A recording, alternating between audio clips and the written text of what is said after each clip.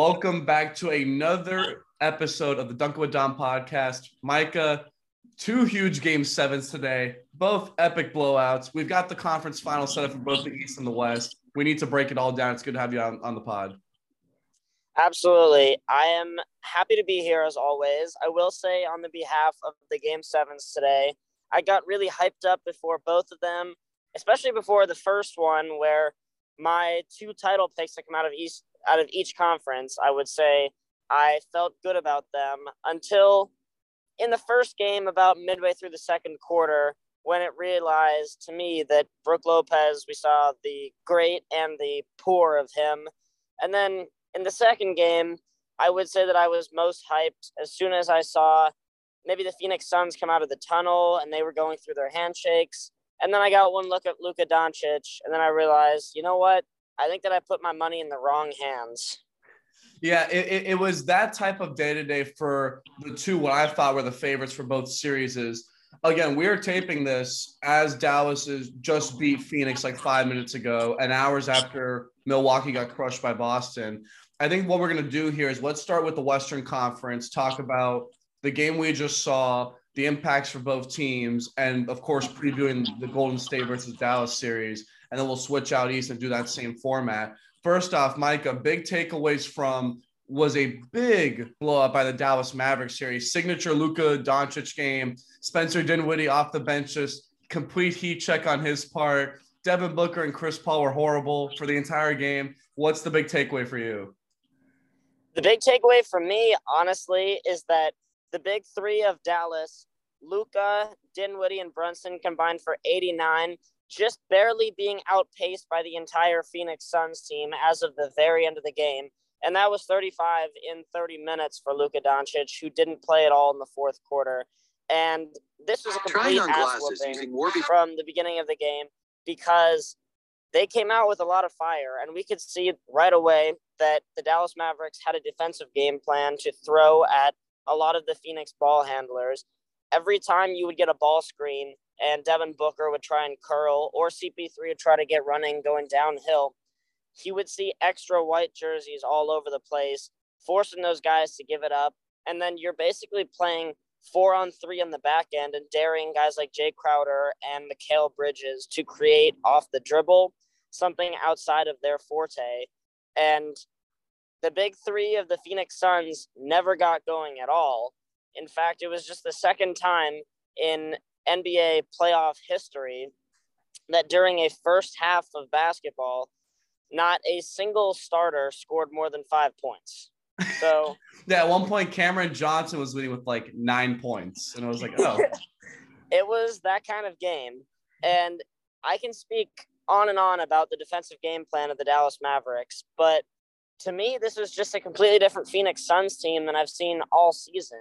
And we talked about this in our last episode, but this series didn't actually feature any close games at all, which was something that was one of the true strengths of the Phoenix Suns throughout the season. They were one of the all-time great clutch teams, and they never really got to prove that. And now we've seen that this was the largest Game 7 point differential since 2008. Just a total masterpiece on Dallas' side, and this game was essentially over by midway through the second quarter. So the big takeaway that stands out for me, and surprisingly, you only name dropped him one time. A big underwhelming thing from this series was DeAndre Ayton, because when I was watching this game, Dallas went at him every single play. They would just run pick and roll. What they would do is on defense, they would basically trap Booker and Paul and either make Paul go left and make Booker pass and make Jay Crowder and DeAndre Ayton facilitate. And then after that, they would basically on pick and roll make DeAndre Ayton play ISO defense against Dinwiddie, against Doncic, and it was a total catastrophe. But the funniest part about all this to me is the free agency component. Because remember how Phoenix was like, I don't want to pay DeAndre Ayton the max, and DeAndre Ayton's like, I deserve the max. I think this series, as crazy as it sounds, I think Phoenix was kind of right to not give DeAndre Ayton the full max because his value was so limited in this game. He couldn't do anything offensively with a smaller Dallas lineup, and he was picked apart defensively as well. Yeah, he really has to keep working at that 18-foot range when it comes to a jump shot off the catch from the elbow. But to me, really, this is just something that the Dallas backcourt, as well as Spencer Dinwiddie pouring in 30 off the bench. That's a playoff career high for him. These are things that I just did not see coming outside of everybody except for Luka, who I fully expect to show up as he did in masterful fashion. But, man, Luka Doncic in this series single-handedly outplayed both Booker and Paul combined. Which we by the way, we did talk about this like before the series started. We were like, there is a world out there in which, as much as combined they're better, Luka could just outplay the two of them and get his 07 LeBron comparison going, which is what happened. Yeah, that's absolutely what we see on full display here. Luka Doncic was able to get going left and right. There really was not a coverage that Phoenix threw at him. They switched about 70% of those high ball screens, which you're just playing with fire at that point. Once Luka is matched with DeAndre Ayton, Ayton's decent enough when it comes to a big trying to move their feet and use their hands to try and get hands in the face and hands up and trying to contest the shots.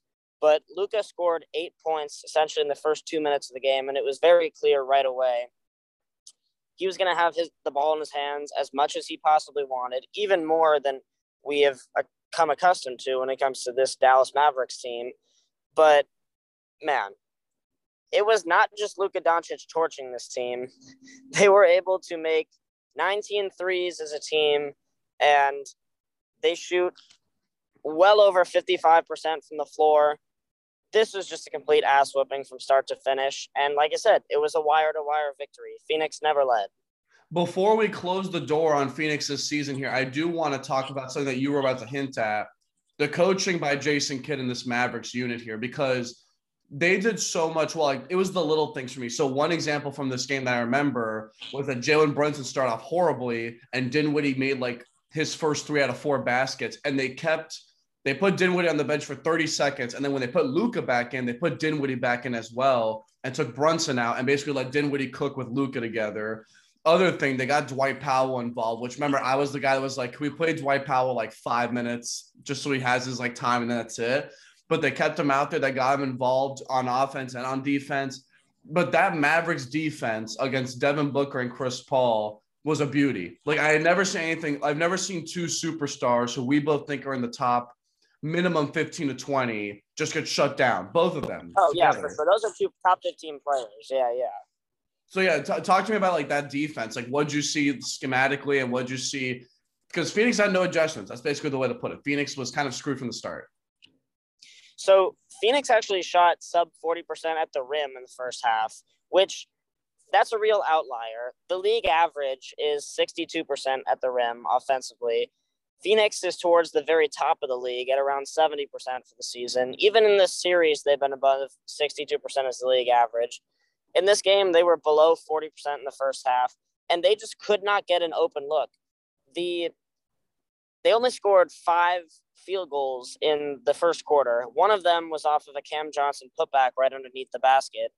Only one of those made field goals was an open look. So Dallas was able to rally to shooters, throw multiple bodies to the ball handler, and still not give up anything when it comes to a backdoor cut or any kind of a button hook, or even the Phoenix Suns, as soon as they started to realize that they were going to get trapped on the high pick and roll, started to run one of those 3-man Spain pick and rolls where they kind of funnel in Cam Johnson right behind the defense, trying to create an open look, or at least run some kind of secondary action in which you can get him going full speed off the dribble.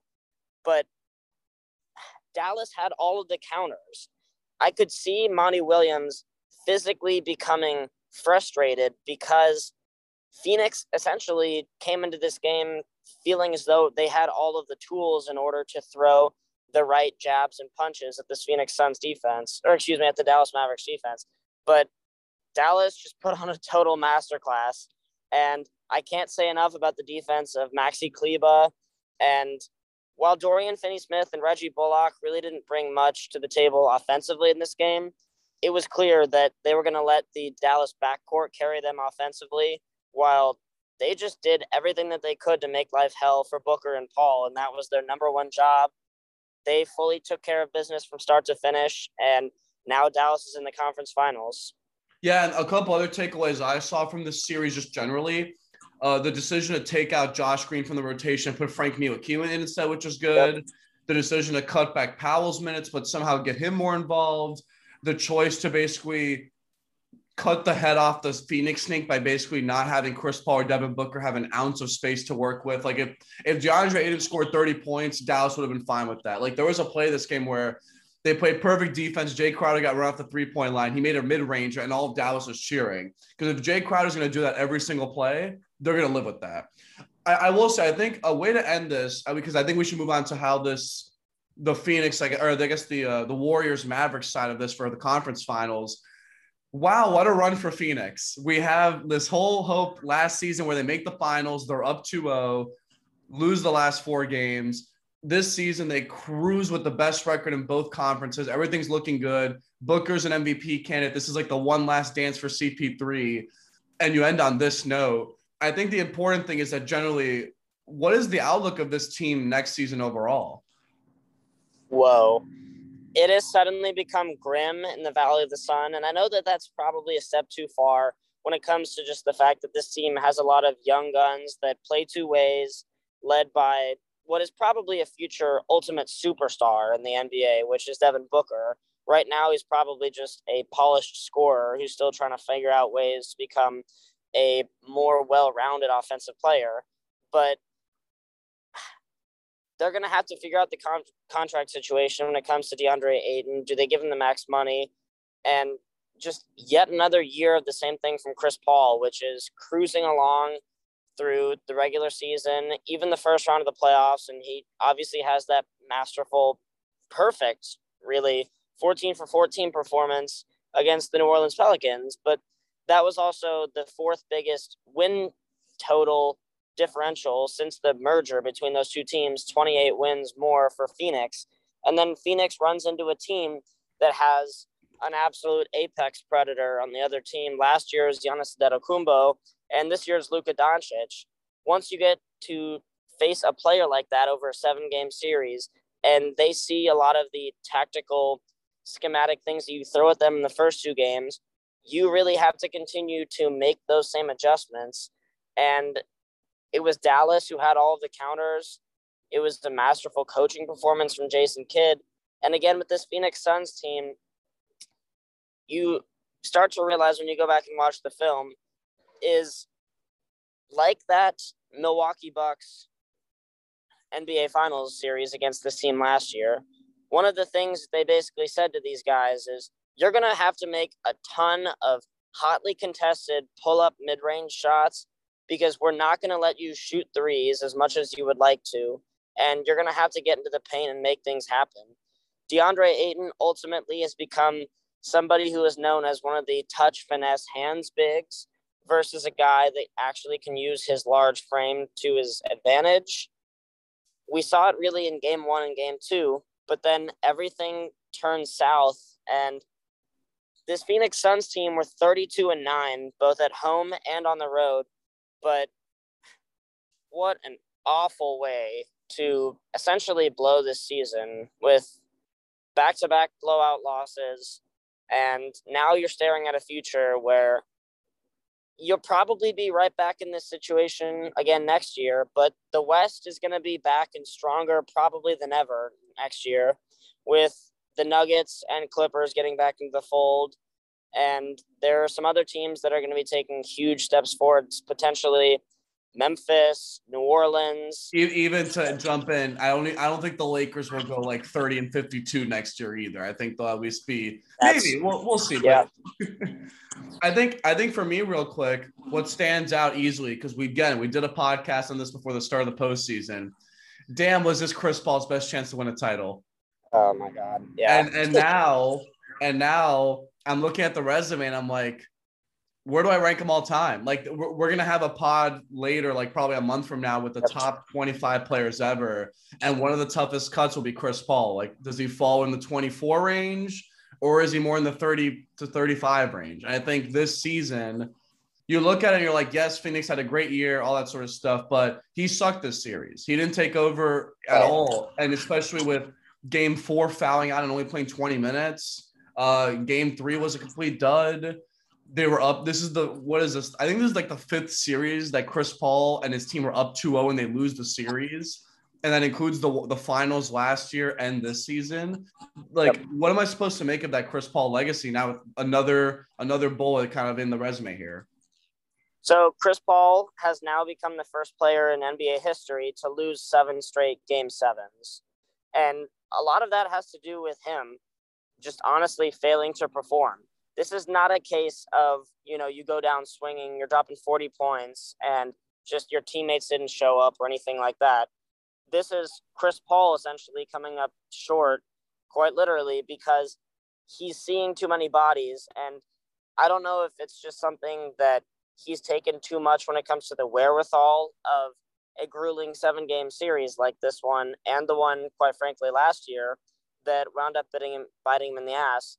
But yeah, we're going to do that podcast in a couple of weeks when we rank probably the top 25 players, and we'll see if guys along that level are able to make that. Yes, we always making that content. Okay, anyway, that was Ricky Reports. Nice. Well, a little Ricky cameo on the pod. Never thought it would. Yeah. No, but anyway, I was looking at my rankings for the top 50 players of all time, and currently he's in the class right now of Harden, Stockton, Nash when it comes to that level of guard. And I'm not sure if I would take him really head and shoulders over any of those other guys, because the guys directly ahead of him are all guys that when it comes time for elimination games, closeout games, game 7s, games essentially on that level where it's do or die, those players elevated their games to that moment. And that's Kawhi, Barkley, David Robinson, players along that level who there are instances in their career when you look at yourself and say, you know what? He has a chance to become, if not already, the best player in the world. And those times pass them by. But when it comes to Chris Paul's legacy, he's always going to be thought of as one of the elite players of all time. But yeah, you're right. He is, if there is a club where you have to show your ID to get in, and there's basically a VIP list of the Pantheon greats in Mount Olympus, he's probably getting bounced at the door. Yeah, I agree there. Okay, we got to shift over to Warriors Mavericks. This is a fascinating series because I honestly don't know what to pick. This is the first time I'm thinking about it heading into their game 1. I honestly don't know what to make of I imagine Golden State's probably the favorite, even though I think Dallas, I would not bet against Dallas right now. What's your early takeaway for that series just overall? I think for me, it's easily the Luka-Steph matchup. Who's going to be more at their peak of their powers? And more importantly, can Dallas's defense overcome the Warriors offense that could peak? And consequently, we just saw a good defensive Phoenix team get smoked. Can Golden State, which I don't trust their defense all that much, do the same? But I want to hear your thoughts as well. So this might be the first time that I can remember really since the 2018 NBA Finals series where I don't think that Golden State will have the best player when they take the floor in game 1. I even thought that time Steph might have been better than Kawhi in the 2019 NBA Finals, but that one's much closer. Luka Doncic, he might have to outscore or at least outplay both of the Splash Brothers, but I think that that's actually something that is not too far off in terms of a lofty expectation. Look, this Golden State team has been the number 1 offense in basketball throughout the playoffs, but they're actually towards the bottom when it comes to defensive teams. And there are certain matchups that they are going to have their hands full outside of just trying to figure out how to hold Luka under 40 points a game. But my early lean when it comes to this series is going to be in the hands of Golden State. There are different things that we have seen them do to try and neutralize teams that try to go at them with a one-man band style of offense as well as defense. So I don't know if we're going to see a lot of Wiggins on Luka. We might even see Draymond post him up, and then the Golden State Warriors decide to throw out Kevon Looney and to try and hold off the Dallas offense when it comes to their team attacking the rim with their small lineup. Offensively for Golden State, this is going to be probably their most difficult matchup of the playoffs so far because Dallas is a team that does not allow teams to shoot threes very well. They only allowed the third fewest amount of attempts throughout this season. Generating those attempts, even if they're not good looks, is something that I'm going to be looking for really early in the series because once you're able to generate those looks, you're able to generate better looks because there are just so many cerebral minds when it comes to that Golden State offense and the way that they funnel players through back screens. Everybody sets screens on, off ball, any type of different actions. They run a much more complex offense than Phoenix does, where Phoenix is either 2 or 3 man pick and roll, and then it's occasional swing to the corner for contingency plan. Golden State can run a million different options in the half court, and they're going to try to get out and run in transition. Again, I think that Golden State has a really slight advantage, but this thing is going to go 6 or 7 because Luka Doncic has never lost a series in less than 6 games, and that was just his first taste of the NBA playoffs 3 seasons ago. So, I lean Golden State here, especially with home court and the ability for Draymond Green as well as some of those other players off the bench. Again, this is a series where hopefully Gary Payton is able to return by midway through the series. But even if not, we could see more minutes from Juan Toscano Anderson, Yes, or please. Otto Porter Jr. And then even, I don't know if this is a series for more of the Kuminga flashy here and there rookie, but Golden State, I think, owns the slight edge. What say you? So I agree with a couple takeaways there. Off the bat, for me, the series is a series of pace. We know Dallas at its best operates in a slow down tempo on offense and in a set defense in the backcourt and the front court. My question for Golden State is, do you adapt to Dallas's way of play or do you keep running your own system? Because, for instance, on offense, they don't usually hunt switches or hunt mismatches. They just kind of run their system, get ball movement, actions through screens, and kind of movement off the ball to the three-point line. They're not going to be hunting Luka in this series like, say, other teams would. Number 2, if you're Golden State, I want to see if they run or not, because I think they could take advantage of a very slow Dallas team. I think they're slightly more athletic than that team. But the problem, though, is this came back to Game 6, Grizzlies Warriors. They were incredibly sloppy with the ball. And I think Dallas, for them being a good defense, will take advantage of that and get a lot of points off that too. For me, I think the point you made, though, is very incredible. Does Golden State go small? And if they go small, how reliant are they on Draymond, both at the 5 and in man coverage with Luka? Do we see Juan Toscano Anderson play like 15 minutes a night to cover Dwight Powell or Finney Smith at the 5? Do we see Kuminga play 20 minutes? Do we see Iguodala slide in at the 4 for 10 minutes here or there? I think Golden State choosing to play at Dallas's pace and their style or going against it, that's the matchup here for the series easily. Yeah, no, you're right. This is probably going to come down to which team is able to dictate their better pace of play. For Golden State, right, they want to create stops to the rim, especially when Draymond is a guy who gets the board. He's able to get out and transition, calling the shots offensively. To me, though, if you're Dallas, you have to find a way to make Golden State play in the half court. Yep. When they were facing Phoenix and they were at their best in this series, they were able to fight off that early ball screen, force guys to go downhill towards their smaller team. But this Golden State team is a little bit different, where they've been through thick and thin, and they have their core guys that they were able to win championships with, while they still have some kind of hybrid with the younger guys. For me, I noticed a couple of things in the Golden State Memphis series when it comes to sort of a changing of the guard. If you were somebody during that first series against Denver who said, you know what, Jordan Poole might be a better player already than Klay Thompson, given the defensive deficiencies that both players have, you probably wanted to pump the brakes now after seeing both of those players play longer. But I don't know if Klay Thompson is going to be able to get those same wide open 3-point looks against Dallas, because they're probably going to do their best to run all of these guys at the 3-point line. Again, they do not allow 3-point attempts at the same rate as any of these other teams. But Golden State as a really promising sign. They were able to out-rebound Memphis. They were able to out-rebound Memphis 5 out of those 6 games.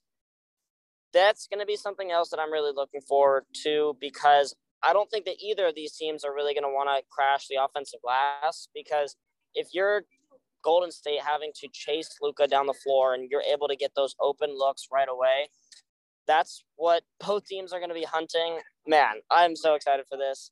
I don't know if I've just somehow hyped it up within my own mind from the beginning of this segment, but the more that I think about the X's and O's, Steve Kerr on one end, Jason Kidd on the other. 2 former point guards right there on championship teams. So yeah, and each of them are going to be coaching the game's 2 best point guards right now. So I think the reason why it's exciting, because I want to move on to the Eastern Conference. I think it's a battle of old school versus new school. It's the always present Warriors from the last half decade to this new team that, remember, we were like, think about the beginning of this season. We were like, if Luka doesn't make it past the first round, what's next for him in the Mavericks? And now there are 4 wins from the NBA Finals, it's crazy to think about. But I also think it's a battle of styles. It's a team that's slow and half court versus a team that is bombing threes away and playing kind of like this very crazy but somehow put together ball movement. I think it's iso ball versus like team collection. Like that, it's contrast working together here. And I agree. I think it's a 6 or 7 game series. We might honestly do another. This might have to be a series we break down game by game, because it's so fascinating to look at it. But I think we should move out east, because another crazy thing happened, which is that Boston did not think would pull it out. They win handily against Milwaukee. As a Miami fan, I'm partly terrified because I did a pod earlier today and I predicted the Celtics would win. My of course pod fan my pod guest being a Heat fan picked the Heat to win.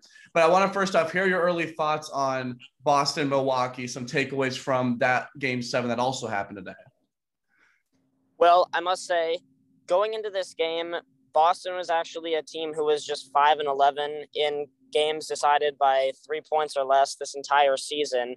And 2 of the 3 Milwaukee wins were by 2 points. Besides game 1 in this series, Boston has led for over 70% of the minutes. And quite frankly, they have dominated. Today, they outscored Milwaukee by 54 from the 3-point line. In game 2, they outscored them by 51.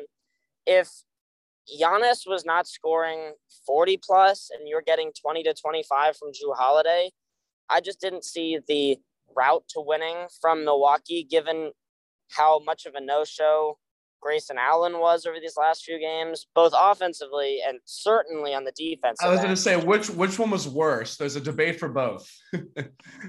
Well, he was somebody who quite literally couldn't make a shot no matter where he was on the floor. And then on the other end of the floor, I don't know if he could stop anybody from making a shot. So you're doing a harm to your team no matter where you are on the floor. And quite frankly, I don't know, would Milwaukee have been better off if they had ran out 4 guys there? Because then they at least would have been tempted to try and chase those guys with more momentum. But anyway. Well, I was going to say, I was actually a big advocate. This sounds so weird because it's just, 2022 at the NBA. I was in favor of them starting Jrue Holiday and Pat Connaughton together at the 1-2 and then doing Bobby Portis, Giannis, Brook Lopez. Because at least you are big, you're semi-athletic, and there's only one defensive weakness on that team. Whereas with today, you had Grayson Allen and sometimes Bobby Portis, and then you had Brook Lopez playing drop coverage. So you couldn't really – you were just had conflicting styles there. And, of course, the decision by Coach Bud to just keep Grayson Allen in there and go on the Grayson Allen train was just a horrible, horrible mistake. Okay, so when the Jazz played the Mavericks in round 1, it was very clear that they were going to dare Josh Green to shoot wide open threes. Then you live if he makes 1 out of 5. That's not Grant Williams. I'm sorry. Grant Williams shot 41% from downtown on this season, and that's down from 47% over the first 50 games. Yeah. He comes out and he has his playoff career high. He sets the NBA all-time Game 7 record for 3-point attempts, and he makes This isn't the 2020 bubble where you can leave him and Kemba Walker open from 3 if you're Miami. Right. Like, that's not the case at all here. No, Grant Williams actually missed the first 25 threes of his NBA career, but it seems like he's shooting 70% since then. So he was able to rebound from kind of a down games 4 through 6 in this one. But Jason Tatum comes out and plays an A- to maybe even an A-level Game 7 performance. Giannis looked great through the first quarter, and then I think only had 15 points, 8 boards, and 3 assists from there on out. Pedestrian by his standards. And again, if you didn't get an A- to an A+ performance from him, probably a 40, 15, and 5, then there was just no route to winning this, given the disparity from the 3-point line and how, unless you were going to pull Brook Lopez right away and just commit to Bobby Portis trying to get up in guys' faces, crowd the 3-point line, and dare guys to go off the dribble versus some of that backside help rotation that Giannis is so good at, there was just no way to see this team winning, especially given today where once that Garden gets rocking, it's really hard to punch back. And again, Mike Budenholzer can scream, he can pout, he can do whatever he wants from the sideline. But as long as you're going to stick to that stubborn drop coverage and try to just dare guys to make threes over and over again, it worked to perfection 3 out of 7 times, but they needed it 4 out of 7, and that was the difference. Well, another thing too from this series, and it's not even just Game 7; it was the whole series. Too many times they just let Jason Tatum and Jaylen Brown just find whoever they wanted to score on and just put them in isolation. And we know Boston's one of the best at finding guys and basically letting them go to work against the weakest defender on that team. I will say, I mean, the big question, of course, here is like, would this series have played out if Chris Middleton were healthy? I think the Bucks clearly were dwindling and lacking in any wing help or offensive creation whatsoever. I think Middleton definitely would have saved that. But then karma works its way around in the NBA. Last year, they don't have Harden or Kyrie against the Nets in the semifinals last year. So I guess it comes full circle. The real question, of course, from Milwaukee, I think, is like, what's the avenue for improvement next year? We know that Giannis is in the middle of his prime. You're still going to have Middleton and Holiday. I'd imagine not too much structural change unless they fire Coach Bud, which I don't think they will. I feel like it's just like a wait and see next year, right? Yeah, you're definitely not hitting any kind of a panic button if you're Milwaukee, because you have a guy who might go down as one of the 10 best players of all time. We'll see over the next 5 seasons if they're able to put together some kind of a dominance run. But the one thing that I would say that you have to address on this team is figuring out a way to fill that 6th man role off the bench. Pat Connaughton is a guy who is a 3-point specialist and can come in and try to play savvy defense, but they're really looking for another shot creator, I would say, out of that tertiary role, because they have Holiday and Middleton who are good for 45, even 50 points on any given night. But I think you're just looking for another bucket, basically, because there were too many times in this series where you could obviously see the deficiencies that they had without Middleton on the floor, but you could also see guys who were just sit and wait, essentially, offensively, where you would put Giannis as the main on-ball creator. And if you're able to get a guy that is just savvy at getting downhill, finding his way to a little mid-range or a push shot or any kind of a reverse bank shot, there are guys out there, and I don't know if they struck out when they decided to let Malcolm Brogdon go a few years ago, but again, I don't think that there's anything to really be concerned about if you're Milwaukee. I think, by the way, I know that it really doesn't mean much at this point, but yeah, if they had Chris Middleton, they might have won this series. Not only just won it anyway, they might have won it in 5 games, actually. But you could see the glaring deficiencies. As long as Boston were to be able to get back and not really turn the ball over, force Milwaukee to play in the half court, Milwaukee did not get good looks really at all this entire series. And the reason that they won Game 1 in a rout is because Boston turned it over 18 times, 12 of which were live ball turnovers that resulted in over 20 fast break points. So those are the different categories that Milwaukee dominated during their wins. But unless they were going to have that same kind of performance today, it was going to take some kind of a crazy, like a 45-20 or 40-15-10, some kind of crazy all-time iconic performance from Giannis. He probably had his weakest game of the entire series, and you're not going to win a game 7, especially on the road playing like that. So 3 takeaways that you kind of mentioned that I want to break down. First of which you mentioned they need an offensive creator off the bench. Malik Monk and Colin Sexton are 2 free agents right now. If they would, if Milwaukee were able to fork that up, they could be sort of that, like, I'm trying to figure out if they need more of like an offensive gunner or more of like a pick and roll guy. Because to be fair, this team cannot run a pick and roll if Jrue Holiday doesn't have the ball. Like, they can't run any sort of, I don't know. It was a lot of Giannis isolation, at least what I saw this series. They really struggled to just get basic movement off the ball. At least that's what I saw. I will say, to add on to this series, I agree with you. I don't think there should be any concern for Milwaukee in the upcoming offseason. This was the game plan all year, and they just got unfortunately unlucky with the Chris Middleton injury, but they easily just wanted to coast in the regular season and duke it out in the playoffs. I would argue if they got past Boston, they were the title favorites in both conferences, even against Miami. So nothing to be ashamed there. So the real question is, though, if we think the Mavericks and Warriors series is like these 2 contrasting styles, Miami and Boston are about as close as you can get to profiling 2 teams together. Jimmy and Tatum, I would argue Tatum's slightly better, but Jimmy, the way he's playing, they're on that same tier 2 superstar level now.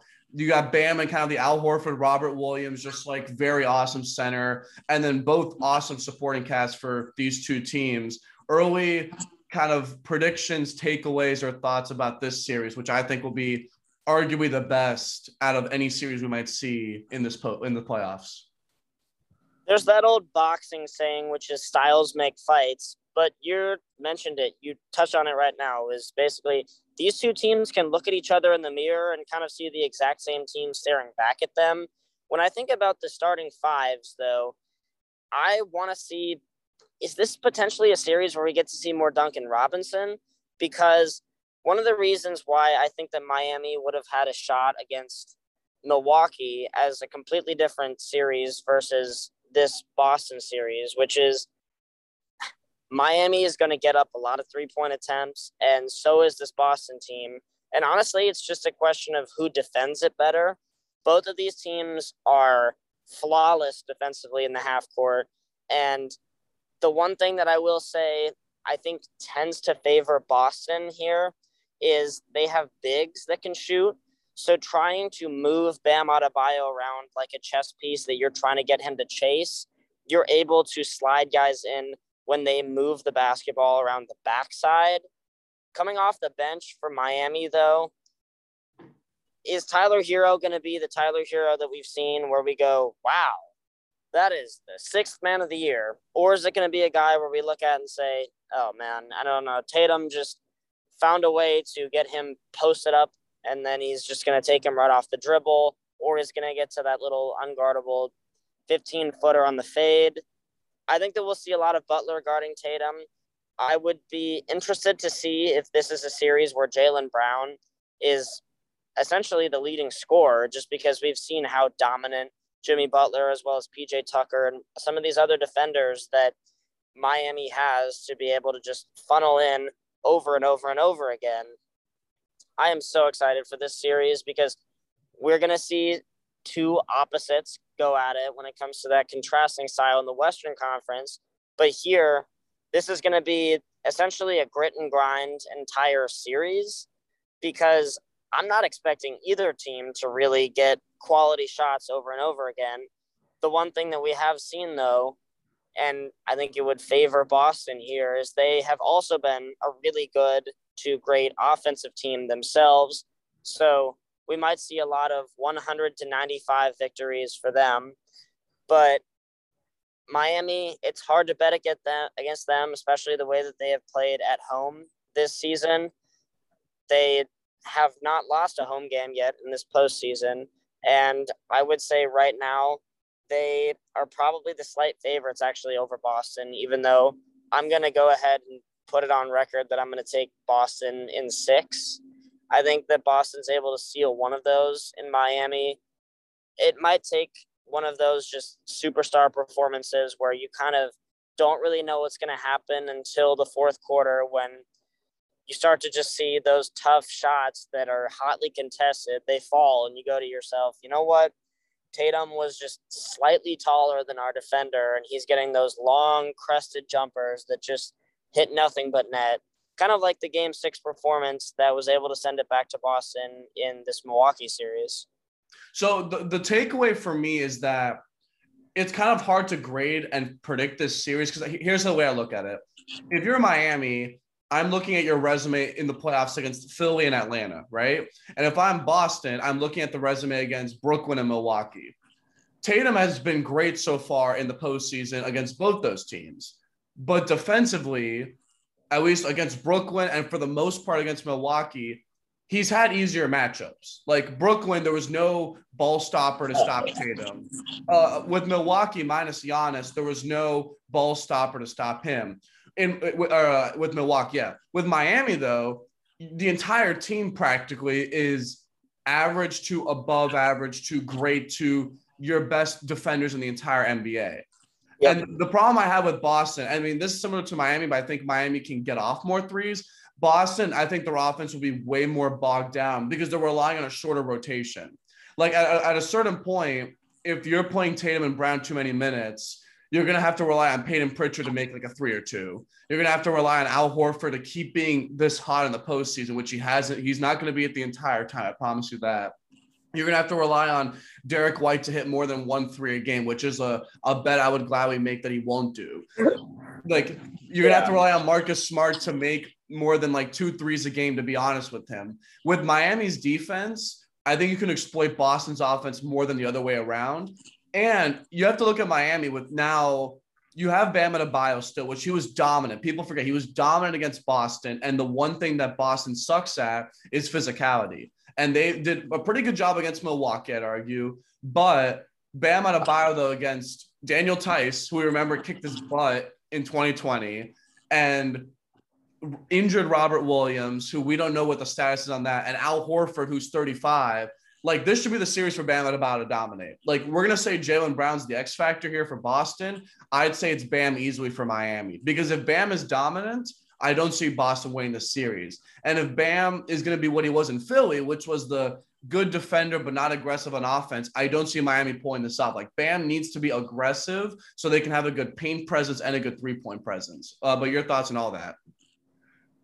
I mostly agree with that. I think that the sentiment, though, of Boston having the better starting 5 here is going to come into play because they're actually a team that is able to have more of a sustainable, good look half-court offense, even though I expect all of these games to be really muddy because you have 2 of the best shot callers from the sidelines.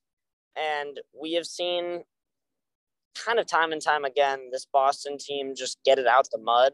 In a lot of these games, they have had the tougher route to this conference finals, certainly. And I don't know if I necessarily agree that Tatum has not had a tough matchup really at all yet in order to get his points because we have seen Jrue Holiday mostly guard Jaylen Brown, given the fact that he had to step up and play more of that secondary versus the tertiary offensive guy. But Milwaukee really doesn't have any slouches outside of Grayson Allen on their team really at all.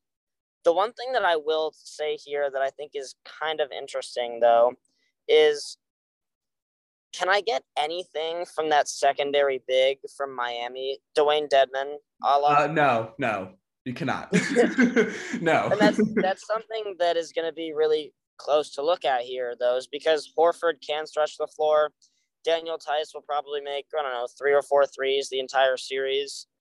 And then you look up and down the rosters, essentially, it just comes down to I give the edge slightly to the team that has the best player in the series, which is Jason Tatum. I agree. By a hair over Jimmy Butler. But you're really talking about a tier 2 guy versus a tier 3 guy in the NBA. And when you look up and down the rosters, they are very, very close. But I'm going to roll with the team that has just been, quite frankly, the best in the entire NBA since February and are arguably the number 1 team during the entire second half of the season. This is a really fun series because I don't know if we will have seen a series when it comes to this type of defensive half-court physicality really since I don't know, Cavs Celtics in 2008, or Would you even say like Pacers Pistons? I think we're talking that level. Like about as close as you can get to that without using the '04 rules. the Artest Pistons, or I mean the Artest Pacers. Yeah, I'd say probably like And 05, yeah. yeah, around that maybe. I will say the one thing with this series I love the most is that these teams have such like awesome trajectories. Like they're kind of the same where they both had their runs in like the early 2010s, things faded away, and then rushed back to prominence in two different ways, like Boston through the draft, Miami through acquiring kind of like outside lottery guys, and then free agency with Butler. 2020, they both have an awesome season. Miami edged out Boston. 2021, we know the legacy with that season, both get crushed in the first round. Then back this season, Miami's the number one team in the East. Boston's the number one team in the NBA since January. And you have this like bubble rematch right here. Like the moment that Massachusetts has been waiting for months. And this is going to be an exciting ass series. They can't get the image of that Bam pasting Jason Tatum's potential game tying layup to the backboard out of their minds. Or the Duncan Robinson like made three to go up 14. And you just see Brad Stevens and the whole bench like they look like they just like got dead, like died. Well, yeah, I mean, you mentioned Duncan Robinson. I don't know if we'll see him much in this series, or if we can. I haven't really heard much, really looked into it much, but have you heard anything more on Kyle Lowry's status? I think Miami purposely knew not to play him game 6 because they were. I think they knew they were better off playing with Gabe Vincent and Victor Oladipo than injured Kyle Lowry. I don't really know the status. If I were Miami, this is a hot take. I think they should play Lowry off the bench. I think they should keep starting Gabe Vincent and keep the starting 5 the same. And then when Lowry feels healthy, make that sub. But I think what we saw with Miami in game 6 with Philly was that the chemistry was there. If Lowry's injured and not 100% healthy, he's just going to clog the well-oiled machine there. When it comes to Duncan Robinson, by the way, don't be surprised. The interesting chess piece of the board here for Brad Stevens and Coach Spo is when do they play Peyton Pritchard and Duncan Robinson? They're two white, the one white guy per team. Where do they fit together on the board? I think in terms of the depth chart of all teams, if we were to rank like the top 20 players in the series, Duncan Robinson is the better of the two players, but Peyton Pritchard will probably be the guy that gets more playing time. To me, though, you mentioned Gabe Vincent probably going to stay in the starting lineup. Are there times when Boston gets themselves into trouble because Marcus Smart just thinks that he's way better offensively? And that's exactly why I want to start Gabe Vincent, because I can just see Marcus Smart being like, it's that logic too. Or like, if we have Dwayne Dedmon in, I can imagine Al Horford being like, perfect, like my time to shine. And it's like, or Daniel Tice, like, oh, let me be aggressive. I don't know. It's like reverse psychology a little bit. Yes. So anyway, so our finals prediction was both wrong, I think, because I think we both had Suns Milwaukee. I'm going to go for my finals prediction after this crazy year. I'm going to go. Oh, it pains me to say this, man, but I'm going to go Celtics, dude. I kind of agree. I don't. It's hard because I'm a Miami Heat fan, but Boston scares me. They're just a really damn good team. They've been great this year. They are so solid, top to bottom. And real quick, if there's one thing we've learned from NBA history, the hottest teams always win. Like it doesn't matter how you start. It's kind of like how the middle end plays out. Whatever is like, whoever's in a groove always pulls out. And Boston just beat Milwaukee and Brooklyn, two of their biggest teams they were supposed to face. Like they're doing good right now. And I'll go with Golden State out west. So I got Golden State, Boston. So I think that both of those two teams make the finals as well. I think that ultimately Boston wins the NBA championship. Interesting. Honestly, oh, wow. Because I thought that even after this series or going into the Boston-Milwaukee series, the winner of this feels like it's certainly on a finals trajectory, but might even be the best team, especially if, Dallas was able to upset Phoenix, which of course they were. And a Boston Golden State finals would probably be the best ratings wise for the NBA. Personally, I don't like either of those teams at all, and I would probably throw, punches at my TV screen. Although I will say this, I will be in the Bay Area at the beginning of the NBA Finals, and I would happily get a ticket to Game 1 of the NBA Finals, especially if Boston's coming to town, or even Miami at this point. Miami is probably the team that I'm going to cheer for the most to win it all at this point. Because do you know what I'm rooting for? It's the easiest choice wow, out there.